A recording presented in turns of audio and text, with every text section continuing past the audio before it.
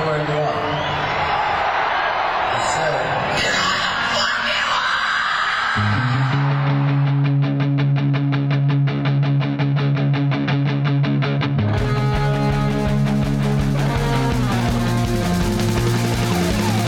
This is Appetite for Distortion.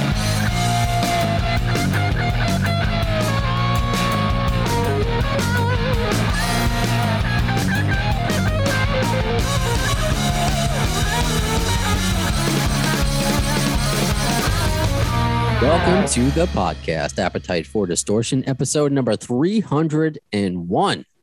My name is Brando. It's an Atlantic City review.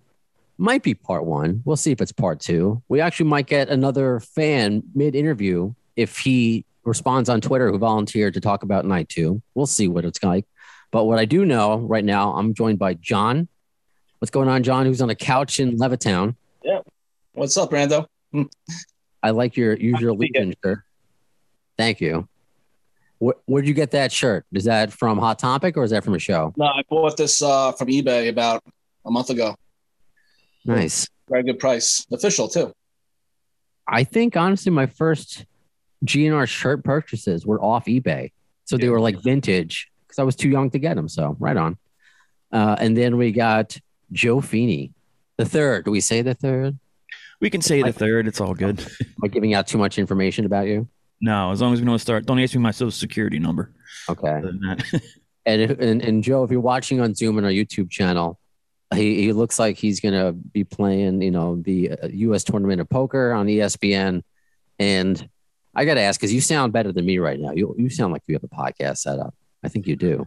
Yeah, I work on a lot of shows. If anyone's a pro wrestling fan, I work on a show with WCW guys from back in the day, Conan and Disco Inferno. I work on Raven's show. He was an ECW guy.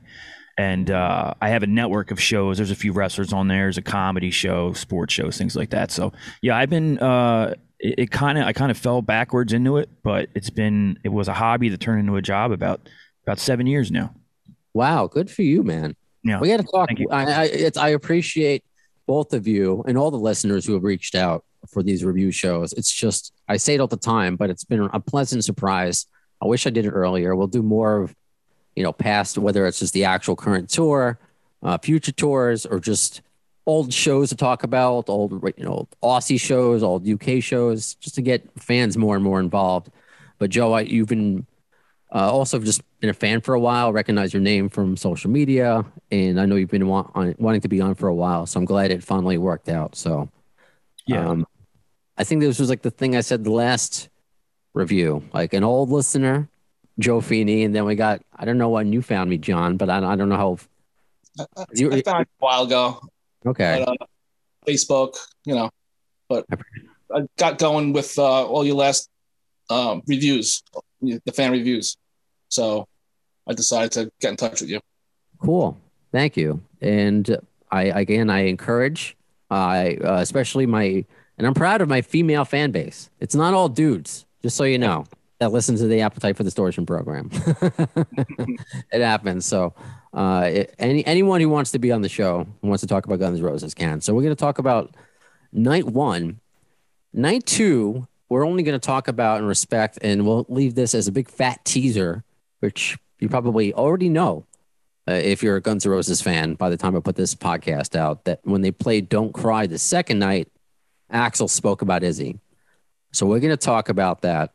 We're also going to talk about how Hard School is in the mainstream news now. Right before I started this podcast, guys, I saw it. Blabbermouth made an article about it. I don't know if you saw this, so we're going to talk about that. So we'll do kind of like a shotgun news thing. I don't have the soundbite queued up, but we'll do that. So I know you guys didn't go together. And before, I'll just get my bullshit out of the way because I want to hear more about what you guys have to say. The only reason I didn't go was just because that would have been my third and or fourth shows, and in a 5,000 seat venue, just too expensive for me. I work in radio, but I'm not Howard Stern. I just don't have that kind of money. I just don't. But what I did do is I got tickets to go to Baltimore, and just for like 100 something as opposed to the 200 or 300 I would have had to pay for Atlantic City. So we'll talk about Baltimore another time. So let's start with you, John, because I think you were the first one to reach out about this specific episode. Okay. Where were your seats? Like, did you get tickets? Like, when did you get these tickets? How long ago? I got these tickets about a couple of weeks after MetLife Stadium. So you went to MetLife just like I did. MetLife August 5th, and I think a week and a half later I got these tickets. I wasn't gonna go because of the prices, but like I said, it's like they always lure you in, Guns N' Roses. So I thought I have to go to this. It's close enough. So I got the tickets. I paid a good price. My seats were in the 200s off to the side. I was on like basically Duff's side. Okay. But they kept switching all night, so it was pretty good. Even Slash came to my side a lot. It's the most time I've seen them switch in a long time. What's funny that you're like other fans who brought this up. Something I never thought about was the sides that they're on. What side of the stage are you looking for? Because they do switch, but you're right. Slash is usually mainly on one side. Duff is usually in the other, and it's just something didn't occur to me until doing these review episodes. Did you go with anyone? Because that's always a problem. I know for me until I found my fiance who's willing to go with me all the time. So who did you go with? I went with my girlfriend. That's a good girlfriend. Yeah. Is she as big of a fan as you are? No, she's like more into Bret Michaels, but she likes Guns N' Roses too. But I'm a mega fan, and we stayed over the night. I mean, we got there about 2:30 in the afternoon. Then we just hung out on the boardwalk. We drank a little in the hotel, and she got some shirts on the boardwalk, and we had dinner at the Hard Rock Cafe, and we stayed at the next hotel over, the Showboat. Mm-hmm. Because I didn't want to stay at the Hard Rock because they charged $200 more for the night. Okay. So. Okay. It was all right. It was a nice day to talk. Go to the boardwalk. It was a beautiful day, so it was fun. No, it seemed like you took advantage of it. You really did, and that's why you. Yeah. If you're gonna go to a show like that, it's not just go to the show itself. That's more than obvious. But to enjoy the full day of it and the shore and everything that you took advantage, you get it. You're a New Yorker. So Joe, where were your? Had you been to any shows previous on this leg? Like John said, he was at MetLife. Was this your first one, or you were at one before? Yeah, I was at Hershey. I went to the tour opener, which if everyone listening's a hardcore fan, I'm sure sometimes the tour opener isn't as strong as you might like it to be. So yeah, we spoke about. I was there. Yeah. That was that. I don't want to come on and badmouth. That just wasn't one of the better shows that I've been to. It was still great to be there. The crowd energy, everything was great. But I knew they were working out some kinks. But I had tickets to AC. I bought them around the same time I bought the Hershey tickets, and I went kind of.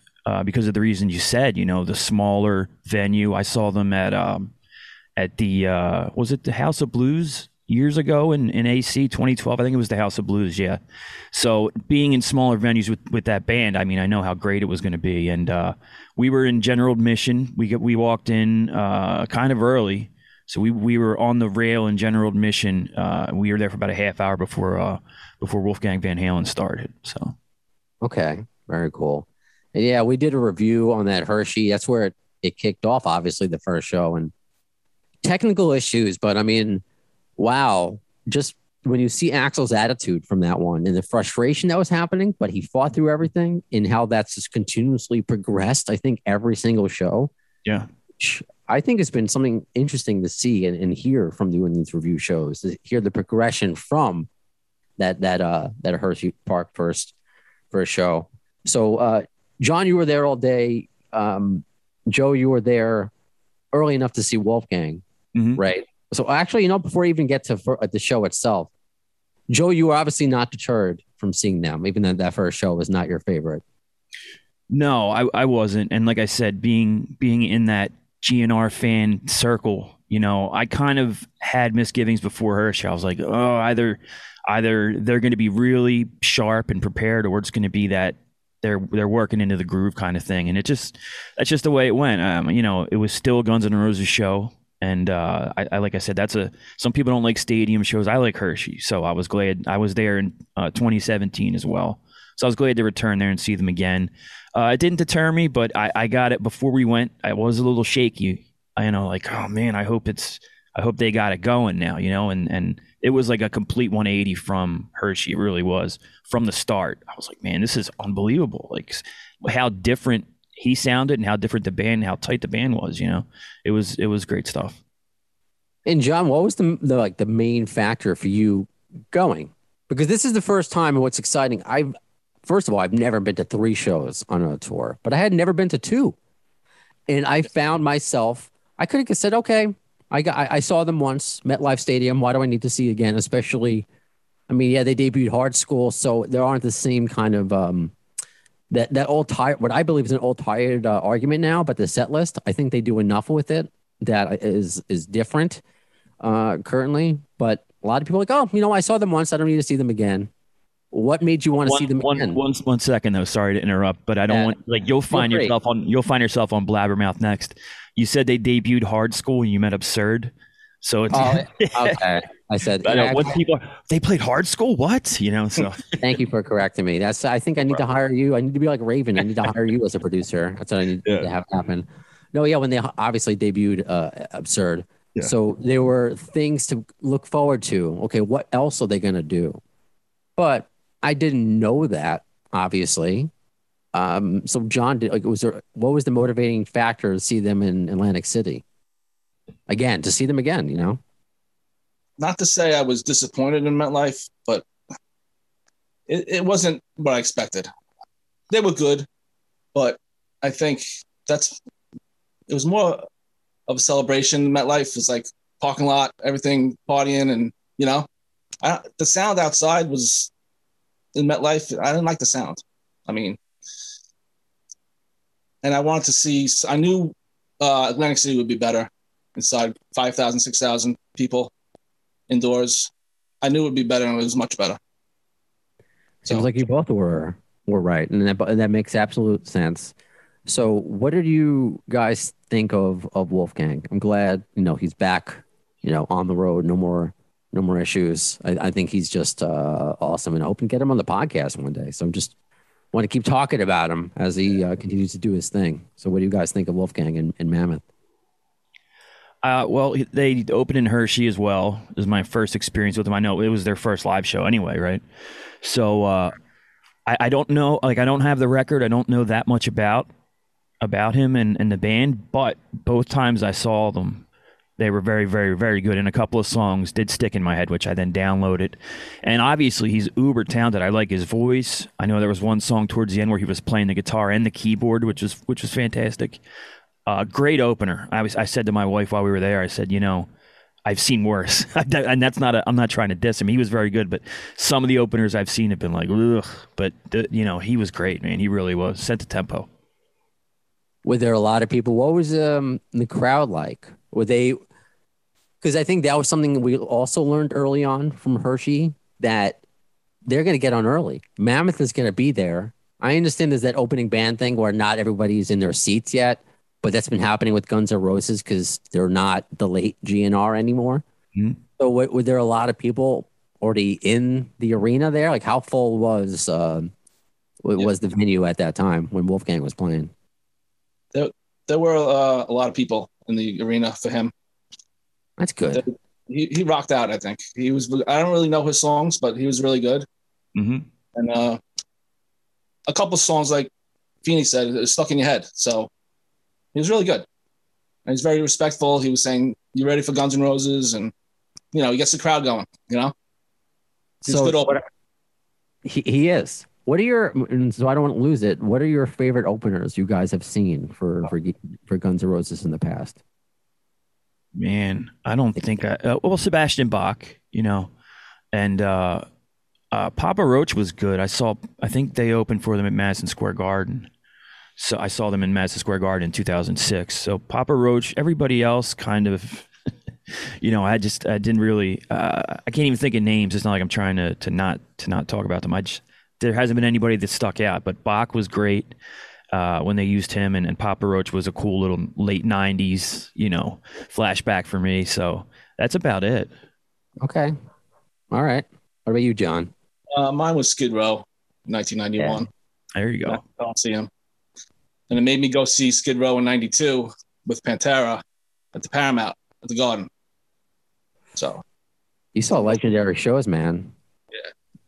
So you saw GNR at the Coliseum? Yeah. And the Garden in December of 91 also. Mm. So, we may have to talk about those later. What memories you got of those? Yeah. Very cool.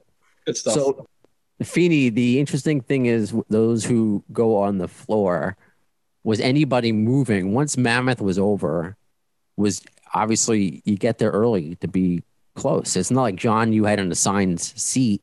That's your seat. That's where you're going to be. You can get up, go to the bathroom. You're going to lose your spot, Feeney. I got to call you Feeney since it just says that on the Zoom thing. Yeah. I actually got there a little earlier than we even intended because I thought Wolfgang started at 7 or 7:15. I think it was 7:30 or something like that. So we were even earlier than I would have intended. But yeah, we got on the rail there. We were on Duff's side, when Fortis was over there, and we stayed. We didn't want to lose our spot, so we stayed there for at least half the concert. Then it was like we both had to go to the bathrooms. Okay, we've been up. That's cool. Let's see what we can get when we come back. And when we came back, we kind of wandered. We were still in GA, and sometimes we were towards the back at Duff's side. I think I ended the show over on Slash's side, towards the back. We were just relaxing. I think that we were like leaning up against the pole back there or whatever because we'd been standing the whole time, But yeah, getting there and having that spot was great. And unfortunately, once you leave. That's tough luck for you. So I knew coming back we weren't going to get back where we were, but the time that we were at the rail was excellent.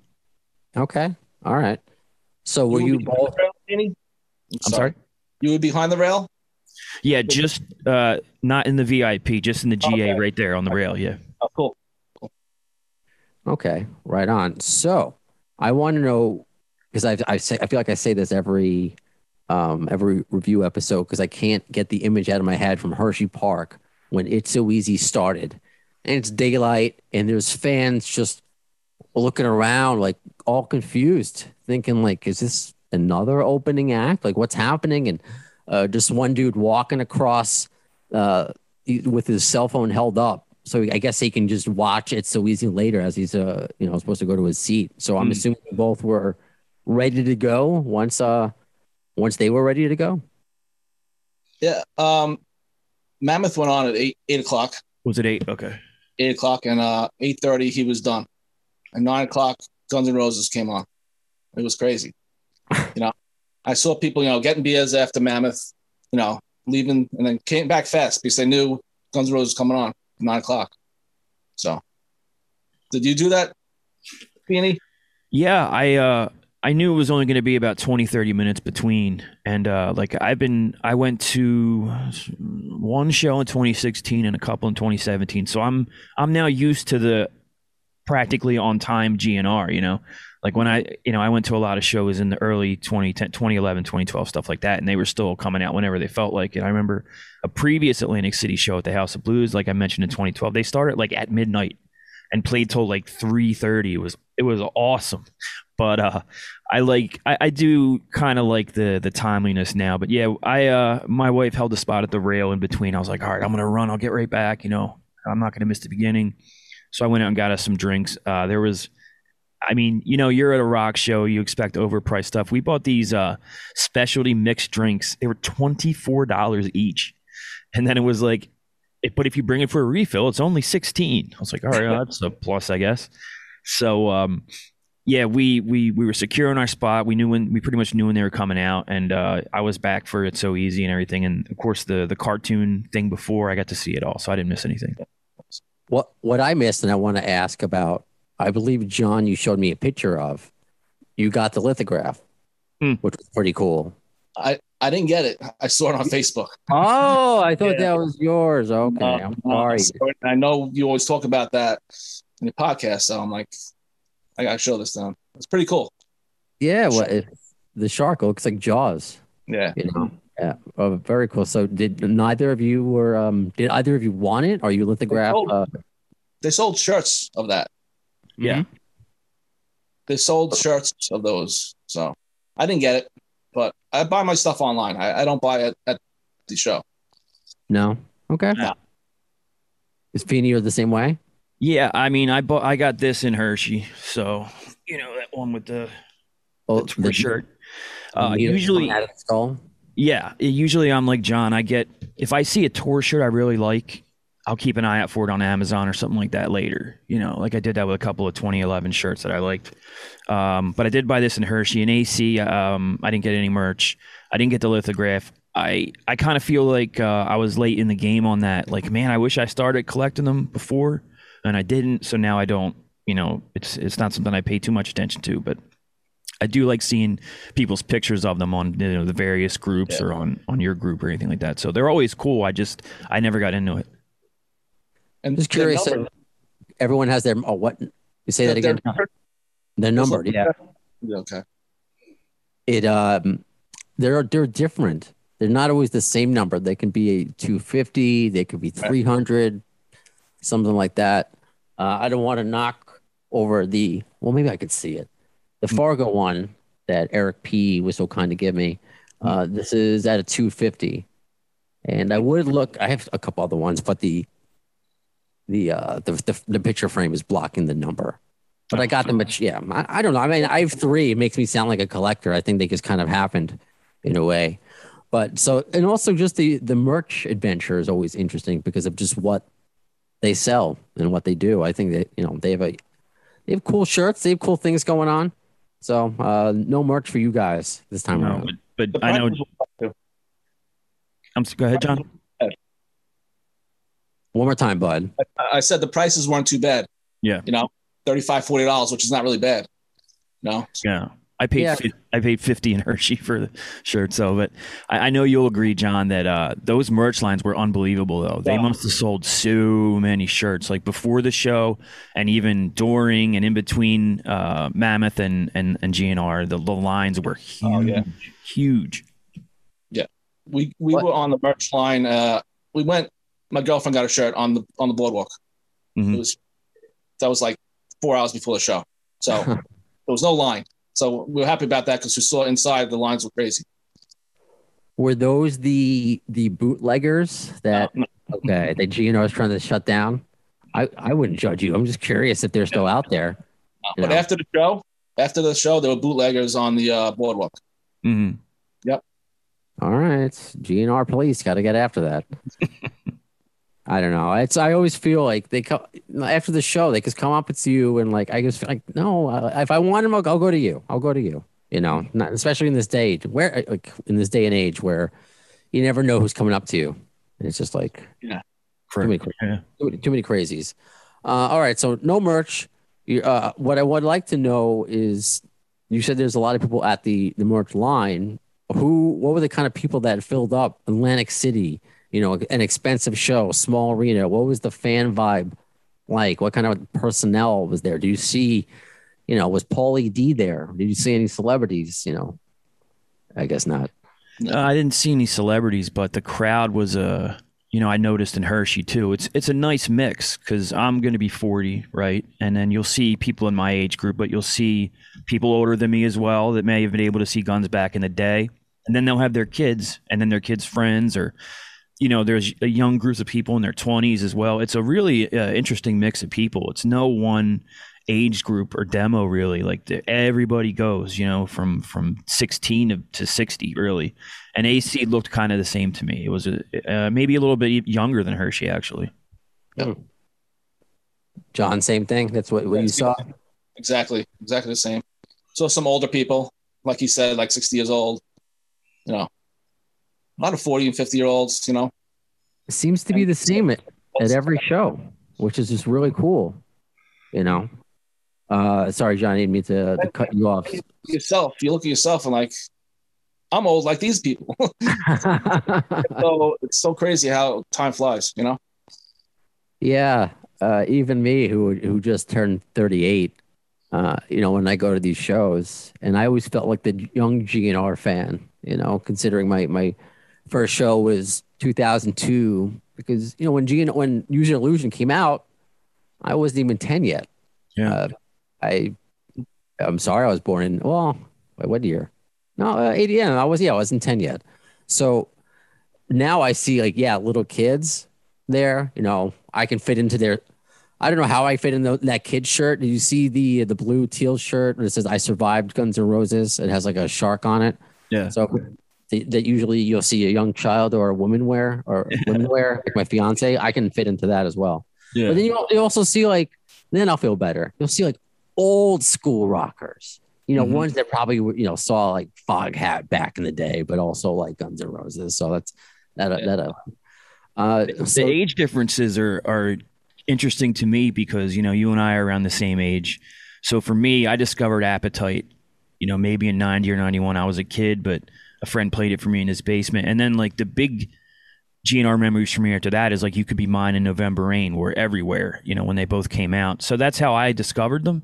Yeah. And the Illusion tapes. But it makes me wonder if you're 20, how did you was it Guitar Hero? Did you hear Jungle in a movie? Is it just you classic rock? That is interesting to me, the generational differences in trying to figure out wow, I wonder how you found them, So that's cool to me. That's been part of the fun about doing this podcast, talk to fans old and young and how those who found them through Chinese Democracy. Who would have thought? So John, you're in your seat with your Bret Michaels loving girlfriend, and you are ready. It's all right. She's not here. You're ready for It's So Easy. Can you kind of take us through maybe your highlights since the set list for the most part? What are your favorite moments? The first two songs get you into the concert. Mr. Brownstone and all, and just then he starts to talk a little about wow, you guys are loud tonight, right, Feeney? He loved it. Axl was in a great mood. He was in a great mood from the beginning. When you're reacting to his music and the whole band, he loves it.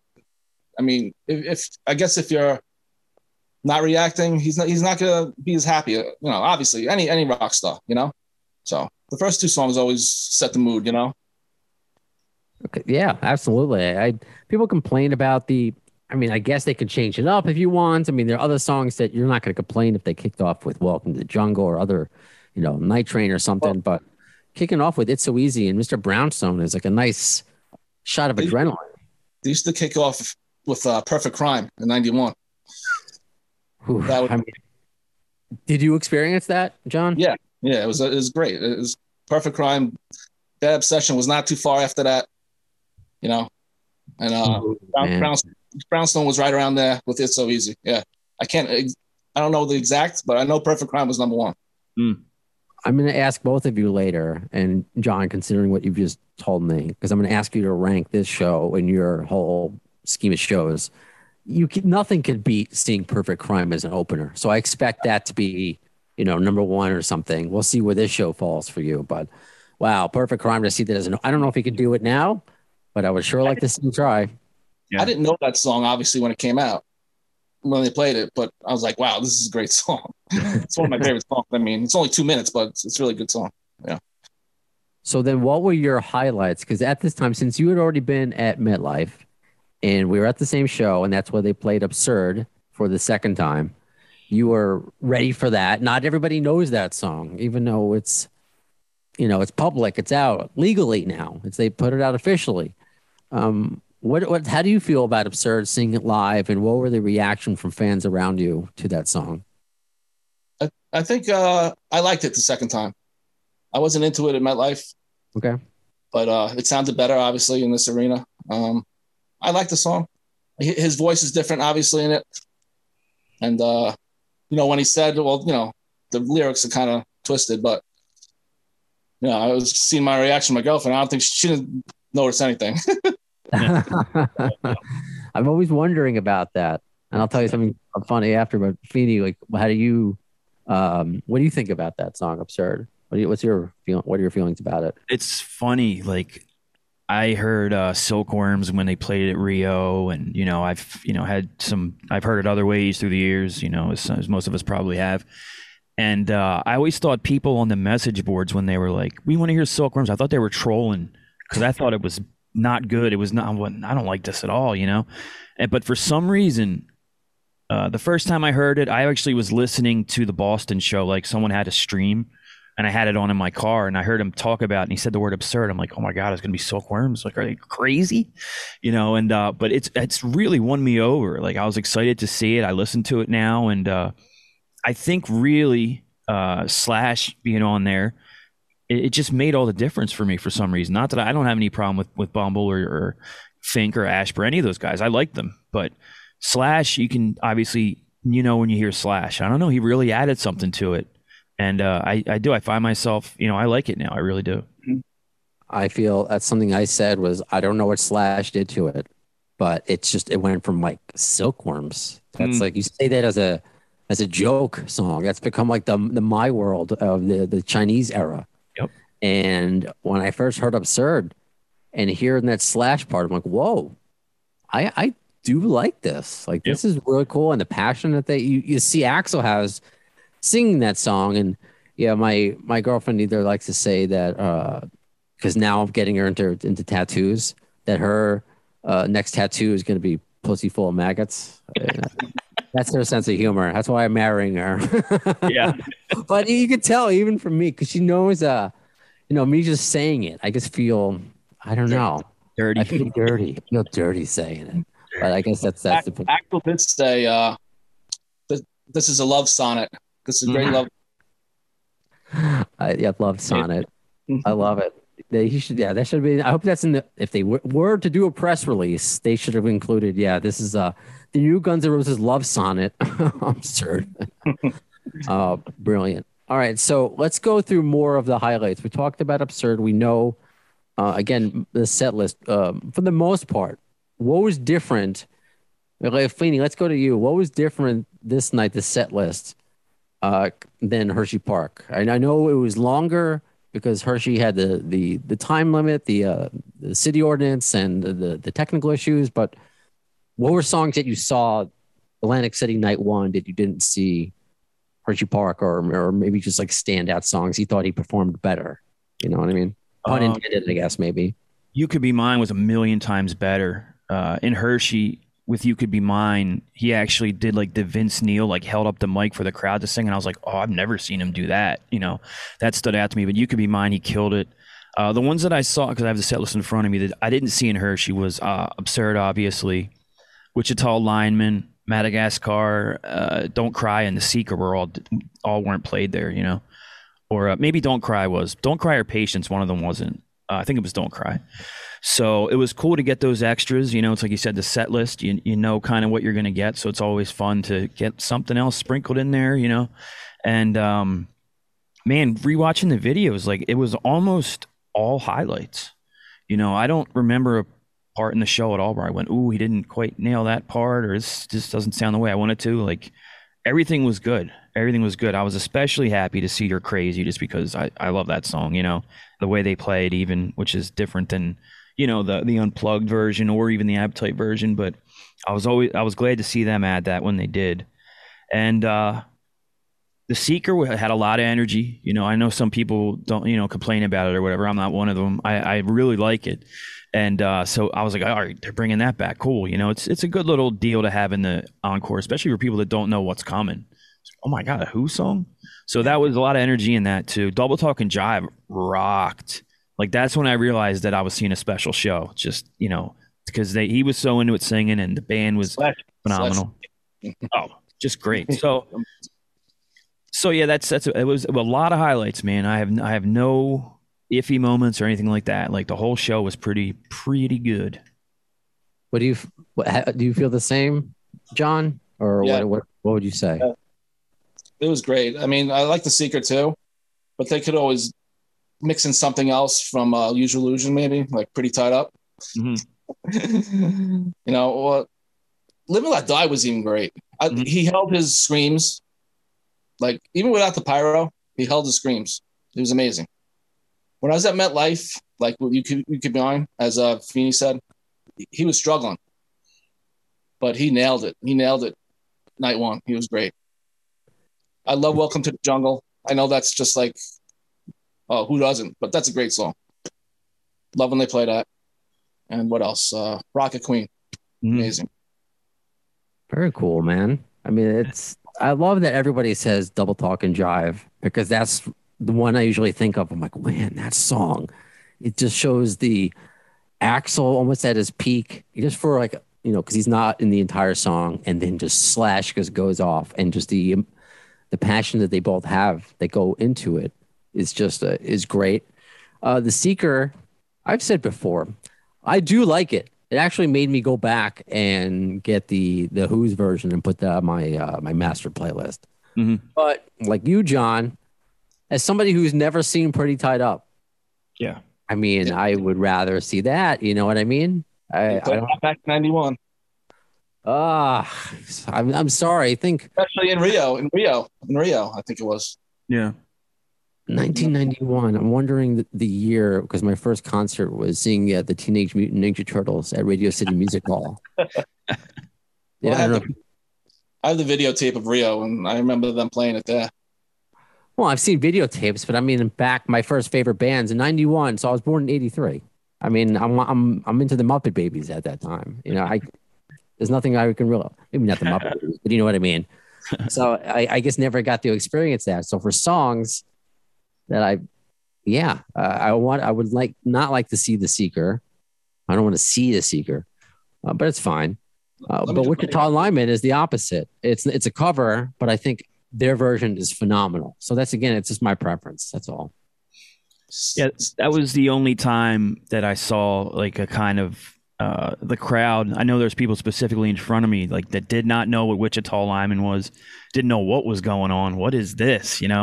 But there was of course the people that were enjoying it, singing along. But I did see a lot of heads looking around and people tapping each other. What is this? That was the only time I saw that kind of reaction. But I like it a lot. I tried to experience the show as much as I could, so I wasn't doing much filming or pictures, but I got most of Wichita Lineman because it's a favorite of this version of the band. It's a staple, and I always enjoy when they play it. I would hope that I've said this before. I'm trying to wish it into existence. It's just I want Wichita Lineman, a recorded version, on an album. I think they do blow it away, and something maybe you guys noticed as well. And this is what I try to hammer home, not just to a hardcore Guns N' Roses fan, myself included, is that there are still fans that don't know better, that don't know Chinese Democracy, that only know the hits. Yeah. And they are there to see the hits. And if they don't, Madagascar, right? Like I was in the encore. Mm-hmm. Yeah. I would love to see that song. Maybe I saw that in 2002. I should remember, but I don't. Might have seen IRS in that one. Were you at the O2 show also at MSG? No, I was not. I had a DVD, so I remember it from that. Okay, I forget who I spoke to recently who was also at that Madison Square Garden show, which was my first show. That's awesome. I wish I went. Good for you, because I was there the next night in Philly, which would have been my first show. So congratulations, you got to see MSG. I was always so jealous of people that got, because it was the last show of the tour. Which was, I really wanted to see that version of the band at that time, and unfortunately, I didn't get my chance till 2006 at Hammerstein. Which, all that waiting, it did pay off that night. That was a great show too. That's great. And we did that was one of the Riot series that we did. We did the Philly Riot with fans that were also like you, hopeful to see them in Philadelphia, and they got a Riot instead. Yeah. That version of the band, they're going to play Chinese Democracy songs. That's what they're promoting. But if you're going to see Guns N' Roses now, especially with Slash back, you're going to get the hits. So the fact that you guys saw 2 shows already and you've already gotten different songs, I think speaks volumes, because they still have to appease the people that freak out for Sweet Child of Mine. Right. They freak out for Knocking on Heaven's Door. Because can I add something? Absolutely. Slash's solo before Sweet Child of Mine was amazing. It was crazy. And November Rain, I think Axl is very proud of that song. He plays that great. And Estranged was great too. Estranged. Amazing song. Do you take or your girlfriend take pictures? Are you a video picture taker? She takes videos. Okay. She takes videos. I don't really do that because I want to pay attention to the show. But she takes the videos and they're awesome. Did you watch them later the next day? On our Facebook page. Nice. Yeah. See, that's always something interesting too. Yeah. When Sweet Child comes up, everyone's holding up their phones, right? Yeah. And people look around like, oh, just enjoy the concert. Kids today, I think there's a variety of reasons they want other people to join in on their experience. I do it, which I don't think I'm going to do anymore, share videos, because since my Twitter got suspended. And sharing my own videos apparently is wrong. But I would only do it for that. So I actually started having my fiance take videos and pictures. And I'm like, I need to soak this in more, and appreciate this. As my cat jumps on, please don't press any buttons. Every time my cat jumps on the mixer, not this time, thankfully, he always hits the one button that mutes the entire thing. So thank you. I just fed you before the podcast. Anyway. So that's very cool. Those are the highlights. What was the encore? Because that was the one thing, Feeney, we were kind of gypped out of at Hershey Park, was the one song encore. I thought that was the first show. It's excusable, whatever. But we got the Seeker, Madagascar, and Paradise City. Was that the? And Don't Cry. Don't Cry. Yeah. Don't Cry. Yeah. Okay. So then we're going to talk about Don't Cry, even though we weren't there. It's in the news, and as Guns N' Roses fans, we're going to discuss Don't Cry on night 2, what Axl spoke about before. But we got to wrap up this part of the review. So, Feeney, where does this rank for you? I guess as far as all the GNR shows, or anything else that part of your experience you didn't get to talk about. Well, I wanted to say that as we covered, and I said a little bit, that Axl really was on fire, and he came out strong, like right away. And I'm sure we all have experiences with wives or girlfriends where they kind of have to put up with our addiction, right? So we're watching bootleg, we're watching videos the next day, we're doing everything, and so they've heard or seen Axl a million times. So my wife, even though, and actually this show really won her over too, which was great. So now we might go to Baltimore because I'll go again. All right, so I'll go again too, And Axl came out on fire, and it just never stopped, So I was very pleased with the show. It's close, man. My favorite show that I saw was actually Atlantic City in 2012, and they played almost 3.5 hours. They played everything, and I think I told you the story before about Brando. Afterwards, I actually got pulled into the after party. So I was in a room with Axl just one time, but you can't forget that, right? So that kind of adds to it. And so House of Blues 2012 is my number 1, but this is a very, very, very close number 2. It was that good. And I saw them a few times in 2011. I saw them, like I said, a few times in 2017, other shows sprinkled throughout there. And this is so close to being the best one. I have no complaints whatsoever. It's exceptional. And did you just look across the room at Axl, kind of like it's always sunny in Philadelphia? Yeah, like it looks at Mac across the room. Yeah, I don't know that reference. No, I got you. I'm sure I looked like a dope. Like I kept joking. My wife kept tapping me, and she'd like put my chin because I'm just like, Close your mouth. Cool.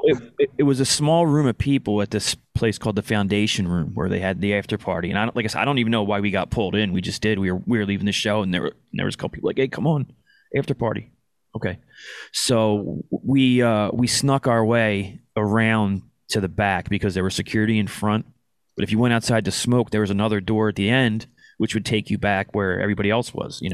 Ashba and Axl and whatnot. So we snuck our way around and got in there. And I was, to my left was Ashba's room, and to my right, that I heard his voice. I was like, "Oh shit!" I'm waiting to get kicked out at any moment.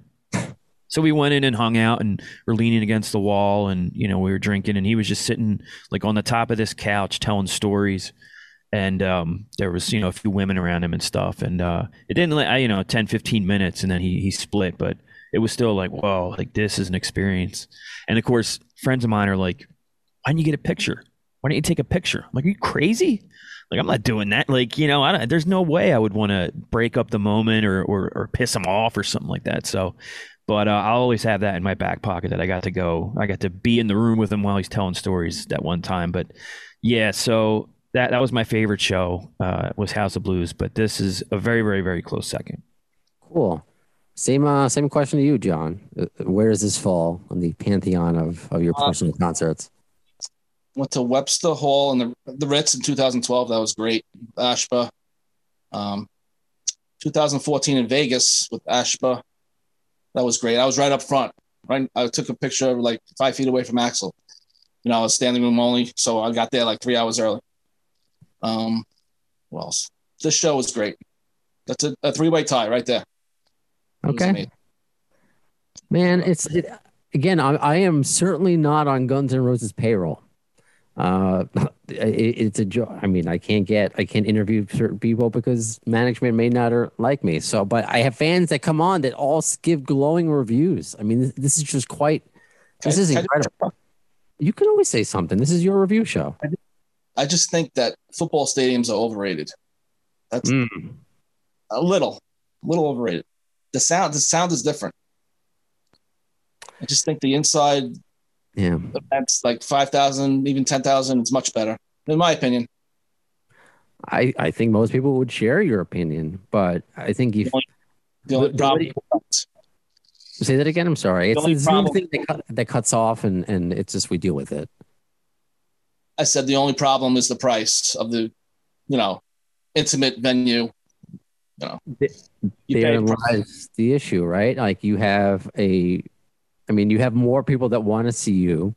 If you have in a stadium, all these people can see you for a lesser price, even though, they're still kind of expensive.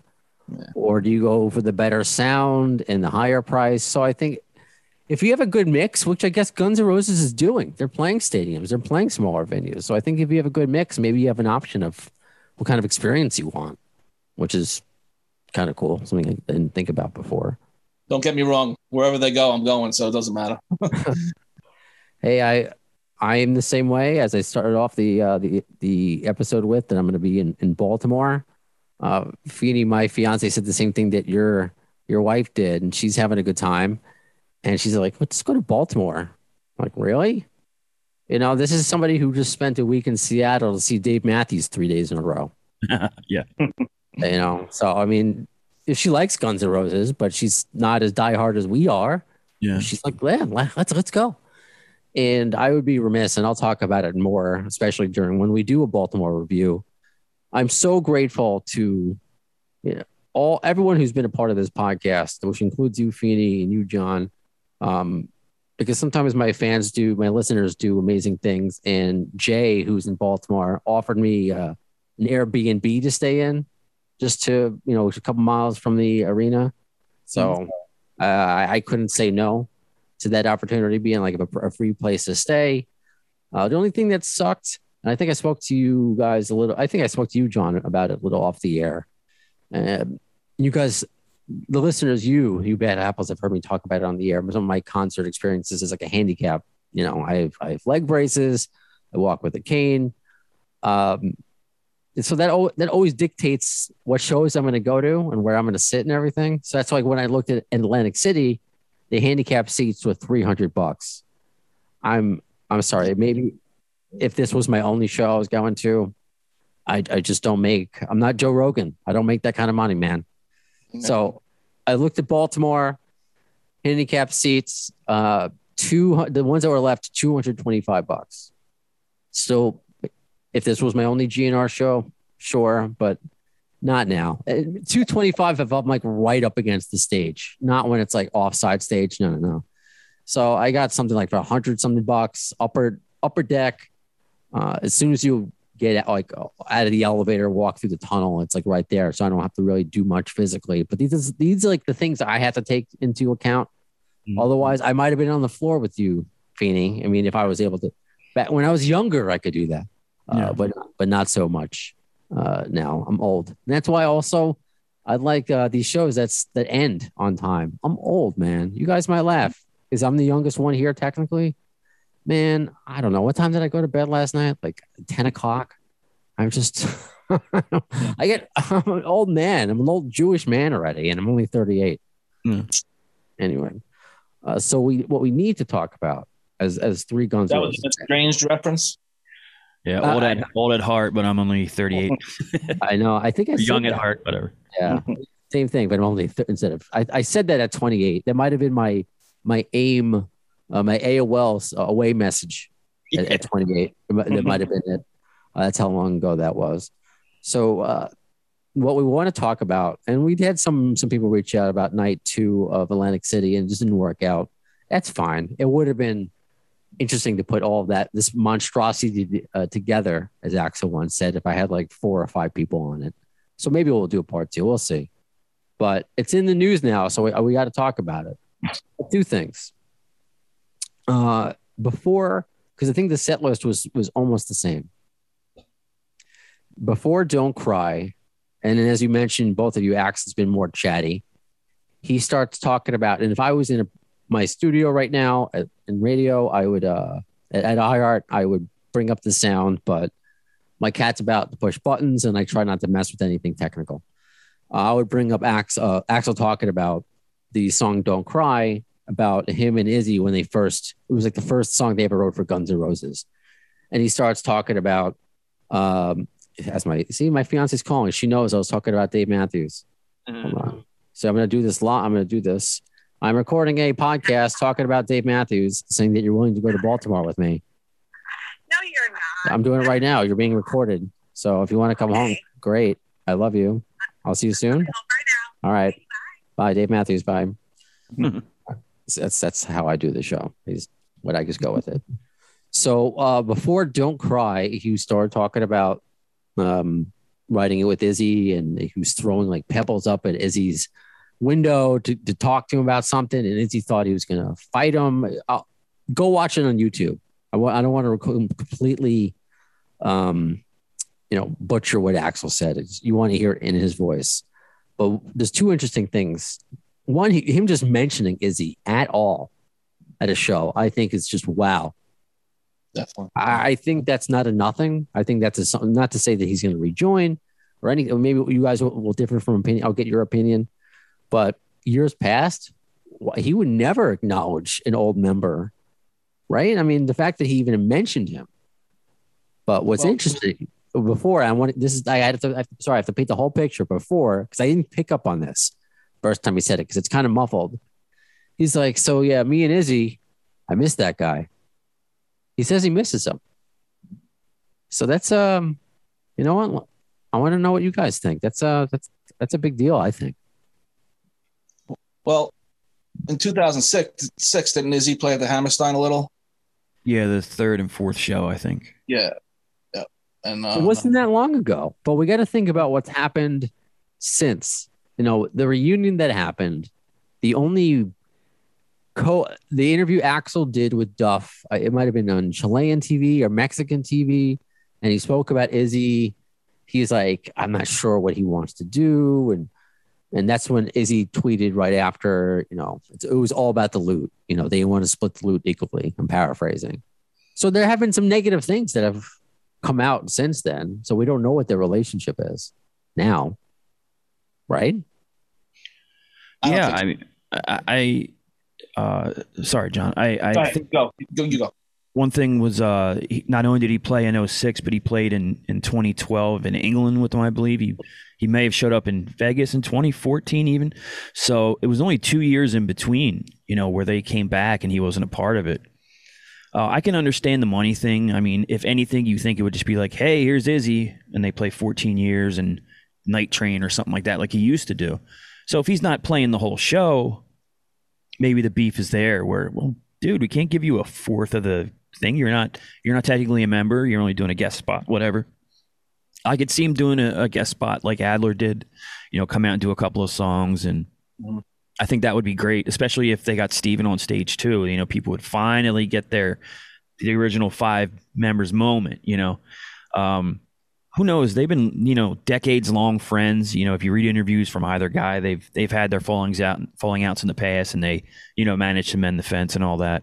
So I wouldn't be surprised if he pops on at this point. Maybe that was the olive branch. Axl extending the olive branch to him. So that would be cool. And hopefully, maybe Baltimore. I mean, I like to see it happen in the States, but who knows? It could happen anywhere. Huh. What do you think, John? What do you think about that? I think Izzy is like more bitter than Axl, probably, in my opinion. What do you guys think about Richard Fortus? I think he's pretty good. I love Fortus. As a player, I hope so. I tweeted this the other day, and this is how I feel about Richard. I think he's very cool. But he's been in the band for so long, and he doesn't have any credit on Chinese Democracy other than playing on it. When there's a new album, I really hope he's on it. That's how I don't want him to be looked at as, because he's still, you see on his Instagram or whatever, he's trolls being like, "Where's Izzy?" And I want him to start really. If you've seen GNR live, he's already solidified his place in the band's history. Yeah.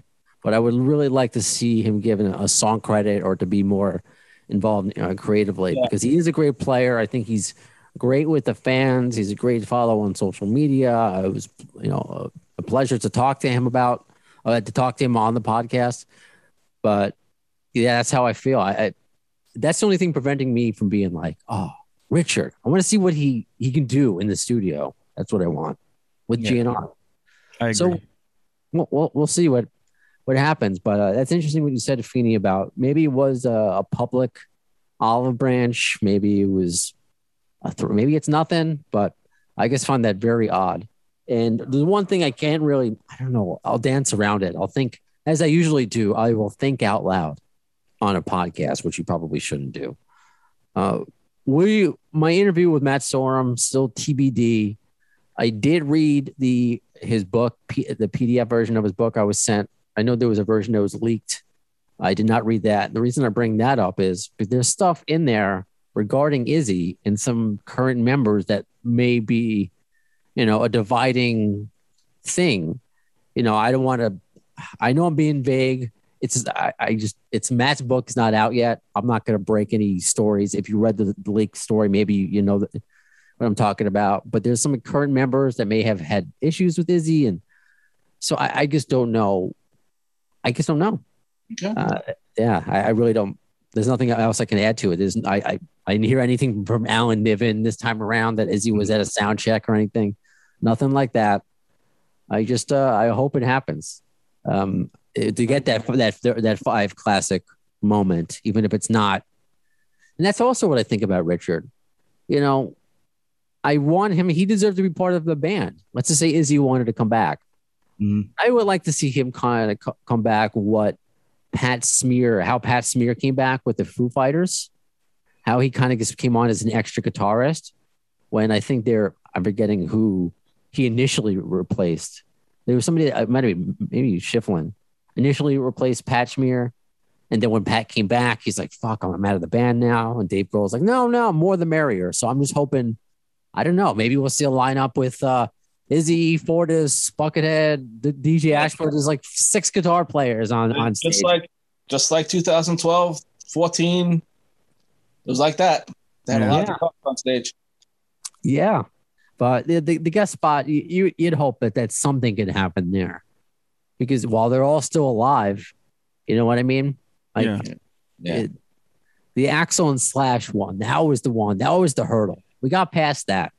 Why can't we get some more Steven and some Izzy? Let's get there. So I certainly if you think about it, sorry, just real quick, like Izzy coming back and doing a guest spot a couple of times or whatever, I don't think it's that far out of the realm of possibility, only because, obviously Axl and Slash was the big one, like you said, but Adler coming out and doing some songs, because he's been not very complimentary of Axl in the press a few times and whatever. And, they had the lawsuit. From what I've read, of course, Axl was pretty pissed about the way that lawsuit turned out and all that. And, you would have thought Adler would have been one of the guys that you weren't going to see come back, but he did. So, and Izzy is such a big part of the band's history, and him and Axl have such a long friendship and stuff. You'd have to imagine it could happen. I sure wouldn't put a timetable on it, but being the fact that he's been on stage with Axl again throughout the years, I think it's a possibility. I agree with that. if you could go back a few years and you would ask me, better chance of a guest appearance. I don't know if I gave an answer at the time. I don't remember, but Adler or Izzy, I would have said Adler because of everything that you just said. And a shout out to Steven Adler. He's going out. His band is killing it. They're also getting great reviews. It's very cool that Todd Kearns from Slash's band has been helping out with them. He's been filling in for Tanya O'Callahan. So it's just awesome to see Steven he's proven himself. You know, we'll see what happens in the future in the GNR world, but he's out there. He looks great. I mean, he's got a great band around him. So just kudos to him, man. Like that could have been real sad ending, but he's it's not at all. Frankie Ferrer is pretty good. And he's good. I like Frank. I don't know what the hate that he gets. People complain about him. Yeah. I don't get either. I mean, I like Frank. I liked. I don't have anyone like people didn't like certain members. You know, Ashba got a little bit of heat and stuff like that. But I liked that. Like I said, that 2012 show is my number one on the show. I liked Bumble. I liked Ashba. Still really. I think Richard is fantastic, and then Frank. You know, Frank's good. I like Frank. You know, so yeah, absolutely agreed. I think Axel has done a good job with the personnel around him, despite everything. Really, people, you're going to hear, especially from Doug's future book, about what kind of person Axel is, and you know, I think he wants to hire like just good people, and that's what I think about. You know, Richard's a good person, Frank's a good person. As far as players, as a non-player, they impress the hell out of me. I don't hear what everybody else hears. Oh, the song doesn't sound like this. I'm sorry. I just don't have those kind of ears. I just, you know, is Slash doing the Slash thing? Is Axel singing like Axel? I'm sorry. I'm a very generic fan like that. You could be mine as a drummer song, and he was pretty good on that. Yeah. Frank. Right. Exactly. So as long as you get that down, it's all good. Anything else so John, I want to ask both of you guys any other highlights, I guess, anything. I don't want to make sure I left anything out on the table. Anything from night one, Atlantic City? Any reason maybe you didn't go to night two, too expensive, or it was just the one night? Like that's just the plan. One day was too expensive. Yeah. And the next day I had to work, so Sunday I couldn't do it. Makes sense. Yeah, I thought about it, and actually I had my room there through Monday just because it was kind of on the table. I didn't buy the tickets in advance, obviously, like I did for Saturday. It was kind of up in the air whether my wife would go to a second show, whether, hey, maybe you can hang in the room and relax and I'll go to the show, or maybe I'll take you home and come back, blah, blah, blah. I think the first show was actually so good that it was like, I don't have to go again. That was almost it, you know? And of course the price and everything. I did watch StubHub a little bit, but it was never really, I was never close, you know. I kind of kept an eye in case, but that sounds like an odd thing to say, but yeah, Saturday was so good that it was like, all right, you know, I'm satiated or whatever. So I didn't necessarily need to go Sunday. I gotcha. So, yeah. Also, one other thing. Not that I'm surprised, but I thought that having gigs back to back, that was kind of, I know why they did it, but it's kind of hard to play 2 nights in a row, especially, you know, Axel with his voice. I was kind of worried about that. Yeah. You know, I didn't even think about that because they don't ever do that nowadays. Right. The back to back. Really. So, I mean, I heard no complaints about last night that he, you know, it sounded like he blew out his voice. So I don't know. Maybe it is like an athlete. Once you got to have your spring training. I guess you got to get through the early, especially baseball, the early months of it all to kind of get the rust off. And some days you can play a doubleheader. Sometimes you can do that. Sometimes you can't. You need to go in the DL or something like that. Thankfully, that didn't happen. I won't keep you guys here too much longer, as it looks like Brett Michaels' other girlfriend is bothering you. Come here, Donnie. Brett Michael fan. I want to know what she thought of the Guns N' Roses show, if she's okay with it. But in the meantime, I'm going to ask both of you what your favorite piece of Guns N' Roses memorabilia is. That's something I ask of everybody. She wants to know.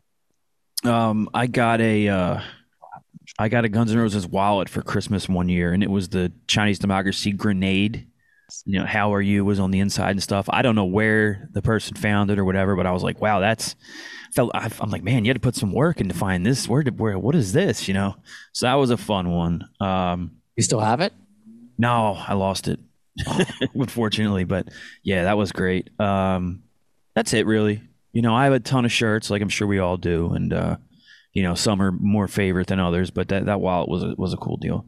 Oh man, I'm sorry you lost it. Yeah, really. I think I told the story. I got a Guns N' Roses chain wallet back in the Hot Topic days. Yeah. So I'm not real. I'm making fun of myself when I say the Hot Topic. Yeah. But it was like a metal logo of the Guns, or the Guns N' Roses Guns logo, but it was protruding. Mm-hmm. So if I kept it in my back pocket, it just would shred my pocket all the time. So I have so many jeans that I had to cut off whatever. So it's stupid. John, other than your girlfriend, what's your favorite piece of memorabilia? I have a signed ticket from a Bumblefoot from Vegas. So Nice. like I saw him like 5 hours before the show. He's a nice guy. Yeah.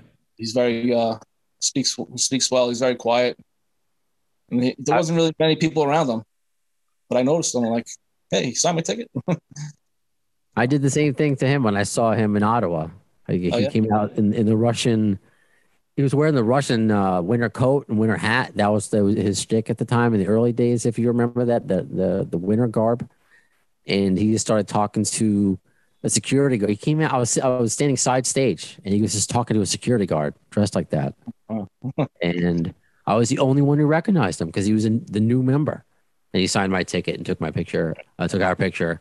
But where did you meet him exactly before the show? He was right on the floor with all, the casino. Oh, okay. Casino floor of Hard Rock Hotel. Okay, nice. Well, coolio. And she doesn't have to make an appearance if she doesn't want to. I just want to maybe get some estrogen in the show if she wants. It's there. It's fine. You're looking. They want you to talk. Just tell her to yell Guns N' Roses. Just tell her to yell it. Mm-hmm. Just tell her to go Guns N' Roses. Guns N' Roses, woo! There you Yeah, there you go. That's all I wanted. See, this is what the show is. We have cats walking on the mixer. I got my fiance going, interrupting me. That's okay, because I want to give her. All right, so we're gonna get our fourth reviewer, or our third reviewer. Favorite part of the show. What was my favorite part of the show? I have to say when he did his little tribute for 9/11, knocking on heaven's door. He did? Okay. Yeah. Thank you for saying that. What's your name? I'm sorry, I didn't get your name. Donnie. Donnie? Yeah. Like Donnie and Marie. Donnie Donnie Baseball. Donnie, I love it. I'm Any thinking of Donnie, Donatello? Donna from the Ninja Turtles? Yeah, Donatello. There you go. Ninja Turtle. Yeah. Donnie, thank you for bringing that up. See, guys, come on. What kind of Americans are you? How do you not bring that up? I'm glad she came on because actually it didn't slip my mind, but because I actually rewatched it. There's a really good YouTube video of it if you haven't seen it, and Brando. But yeah, that was unexpected and was really awesome. And then USA chants were breaking out, So yeah. Okay, well, yeah. You know what? I didn't even think about that because obviously the date of the show was 9/11, and they didn't have to. So I mean, thank you. So you had a very good cameo, Donnie. So Okay. and, what's your favorite? Not so. I told you love Bret Michaels. Yeah. What's your favorite Poison song? Bret Michaels and Stevie Nicks are my favorites. nice. Okay. What's your favorite Poison song? Fallen Angel. I like that. Good answer. Is that what is that what John calls you? Is that his nickname for you? He tells me, look what the cat dragged in. I do. I appreciate that. Well, thank you, Donnie, for coming on and being a part of this. Guns. I don't know did he tell you about this? He's doing a Guns N' Roses podcast tonight. What he's doing? Do you think it's weird that he's doing a Guns N' Roses podcast? Do you think he's a weirdo? Like, I would think he was a weirdo before the podcast anyway. So that's the right answer. I told her the night of the concert, and she said, No, you're not. No, you're not. Yeah, I do fan reviews. I get to interview some cool rock stars, but I also get to interview some cool fans. So that's what we're doing a review of Atlantic City Night 1. So if you want, you could tell Donnie all your friends later. You can watch John and the Johnny Donnie show once this is all posted. Okay. All right. Good night. Good night. Well, thank you guys for your time. Thank you, Donnie, as well. Feeney, do you have anything since we got to get Raven? Is he a Guns N' Roses fan? We got to get him on the podcast. I think Disco Inferno? Is he a Guns N' Roses fan? Disco Inferno? I mean, come on. Yeah. I think both. I don't know. They're not as hardcore as we are, of course, but both guys, both guys are Guns N' Roses fans. I'm using that as a poor segue into. Do you have anything that you would like to promote since you kind of have a public gig? Yeah, the Raven Effect is out every Monday. And then I do Keeping It 100 with Conan and Disco. That's out every Thursday or Friday. And those are my two main things. The podcast network that I run, a Creative Control Network, you can check out at the CC Network 1 on Twitter. And that'll show you all the shows that I put out. Very cool. And John is your friendly local neighborhood mailman. That's right.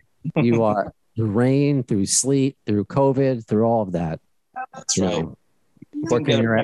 That's all right. You work your ass off, man, so we can do what we do. Yeah, exactly. That's all we can go to concerts. Not delivering as many tickets though nowadays, right? It's on the phone, which I don't like. I do not like that. Although I don't have it here. I speak of because I have to go next Tuesday. I'm seeing Dave Matthews next Tuesday at Jones Beach. She got the hard copy.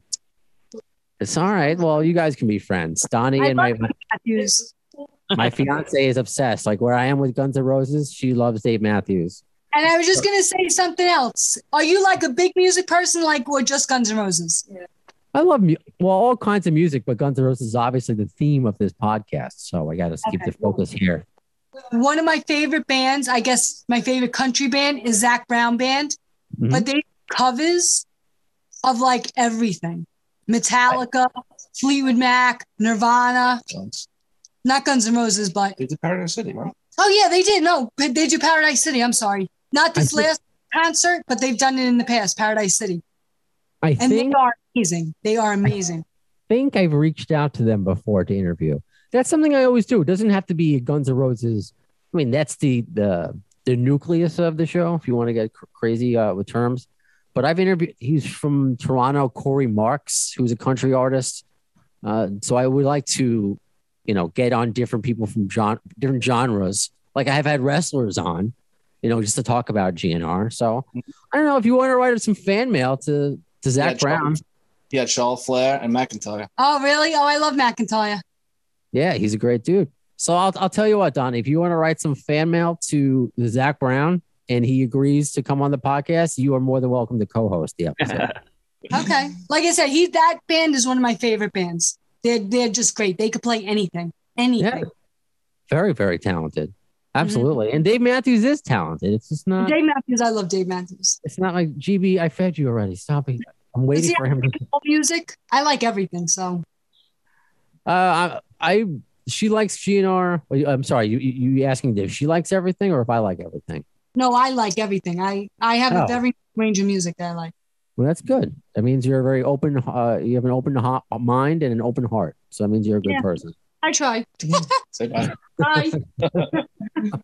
So, but she got the hard tickets of Dave Matthews. She wanted to order them. So I think they might be on the refrigerator now. Other than that was my long-winded point that she actually ordered the physical tickets for Dave Matthews, which I'm like, those are what those look like? I haven't seen them in years. So, John Feeney. Sorry, I had to do that once. We talked about it before. I knew it. the Feeney call. I watched Boy Meets World. Topanga, my first crush. We won't go. That's a whole other. It's Topanga. She's a Danielle Fishel. She's like a metal fan. We got to get her on the podcast. All right. Sorry, I'm going off. I'm going crazy now. Did you? You mentioned at the beginning, but I don't know if we're gonna get to it or whatever. Did you want to talk about Hard School and that news or whatever? Remember? Thank you. See, I need a producer, man. Professional. You need my producer. So what happened was there was a fan that met This is posted on a few fan sites already. So there's a fan that met Axl, has a picture together, and let me see. Let me bring it up. Let me actually bring this up right now, so I get it precise. And it's just so funny that Blabbermouth picked this up actually. So this says, fan met Axl Rose after the second Guns N' Roses show in Atlantic City. She was invited backstage and they had a beer together. They also said she asked him about Hard School, and he played the song for her, and that they are releasing it soon. Her name is Maria Soares, and if she's a very attractive young woman, then you can see why Axl wanted to hang out with her. But the fact that, that just proves Hard School is coming out. It would be a very weird lie. And now Blabbermouth picked it up as a story, which I find very odd. So saying that Guns N' Roses are going to release another new song soon, because I've been getting a lot of messages about, do you think they're really going to release Hard School? My response is, why are they sound checking it? I don't think that would make any sense at all, unless it's some really sick kind of trolling job. But I just can't. That's next level, conspiracy theory. So it's got to happen, right, guys? We're going to hear Hard School live one of these days. You both believe that? I do. I was just going through the tour schedule, and it's like, well, you'd think they'd want to release it before they leave the States. Maybe not. Let's see. There was 2, 4, 6, 7, 8 shows left in America, and then they go to Mexico, and then they go for that Australia tour.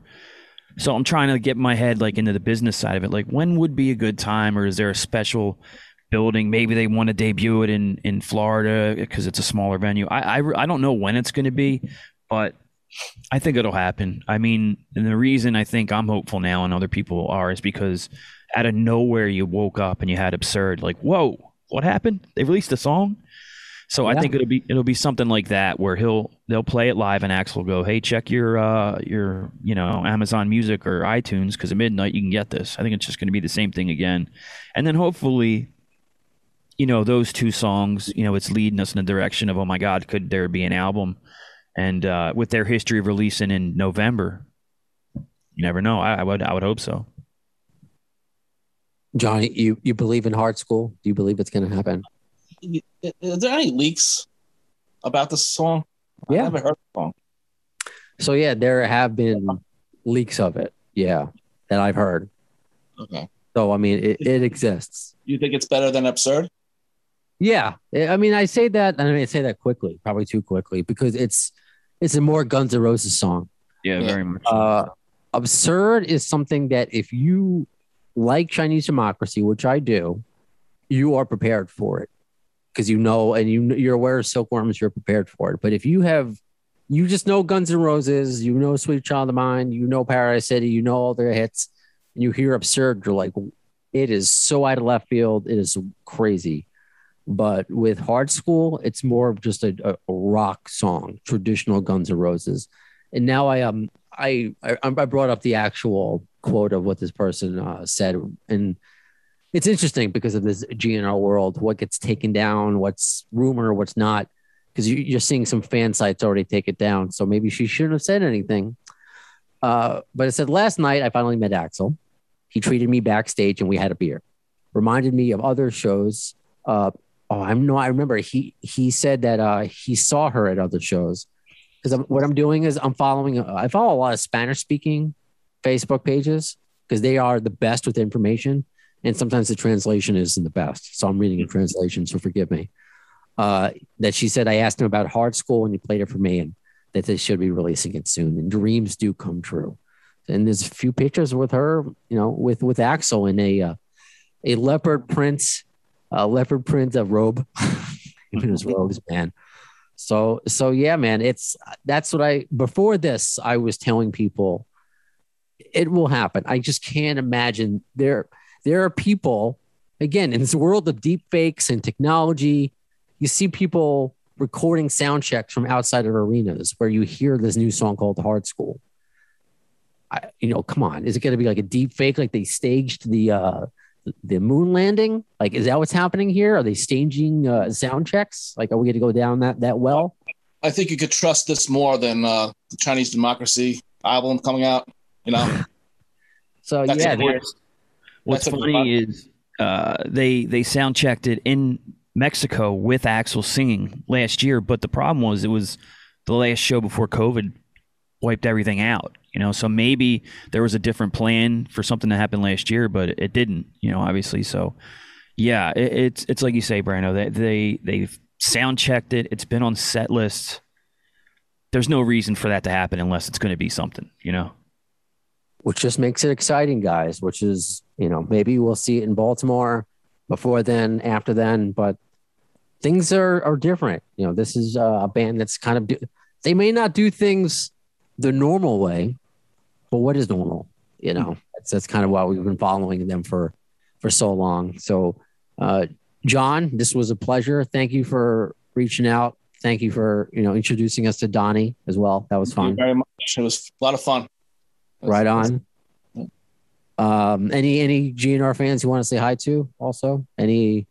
No, because this is the only time I talk about GNR. So I get that a lot too. So I'm happy to be kind of your vessel to talk GNR.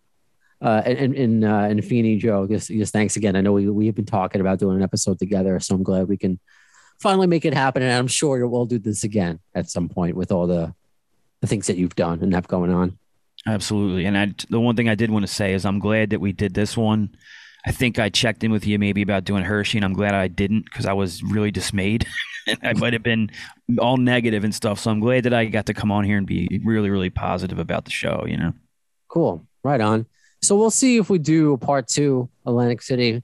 But again, it was basically almost the same set list, but minus just that Izzy conversation, which we'll see what comes out of it. It was still very cool to hear, even if nothing comes out of it. The fact that it's okay for Izzy to be acknowledged and hear Axl say, I miss that guy, you know, and seeing how happy he is. You see that video of Axl. I don't know if he's swinging around Beta's grandkids, you know, he's just like Grandpa Axl now. I don't want to make him too old yet, but he's just a different dude. I don't know if go ahead, buddy. Put in Street of Dreams. Just try to fit that in there. It's one of my favorite songs. Yeah, and it's so like Illusions-esque too. Like it would really fit, you know. Yeah, I can see that they have a lot of. They put another thing that's we hope is not a GNR troll, but they put up the set list on their social media the other day. And what would you add? They asked, you know, what would you add? So yeah, Street of Dreams, 100%. I would love to, and to see Slash play that. Wow, he did that a lot in 2002. Street of Dreams. I mean, I saw it on YouTube. I know you were there. You know, I know. It's the only time I never went there in 2002, but I see it on YouTube. I wish I was there. Well, I wish I saw Perfect Crime. So we all come together to share our joint experiences to fulfill the emptiness in us. That sounded weird. Anyway, so thanks, guys. We'll see what the next review is going to be. I've got me aside. I've got requests for Baltimore, submissions rather, for Baltimore, for Minnesota. So any review you want to give, just hit me up on social media, Twitter at the AFD Podcast, Facebook, just like these guys at the AFD, Facebook.com/the AFD Show. Just type in Appetite for Distortion and just find us. We're everywhere. YouTube, email, just find us. I'm very responsive. I'm desperate for attention. That's all I can do. So when's the next time you're going to see and hear the next episode of Appetite for Distortion? Well, in the words of Axl Rose concerning Chinese democracy, you'll see it. I don't know if soon is the word.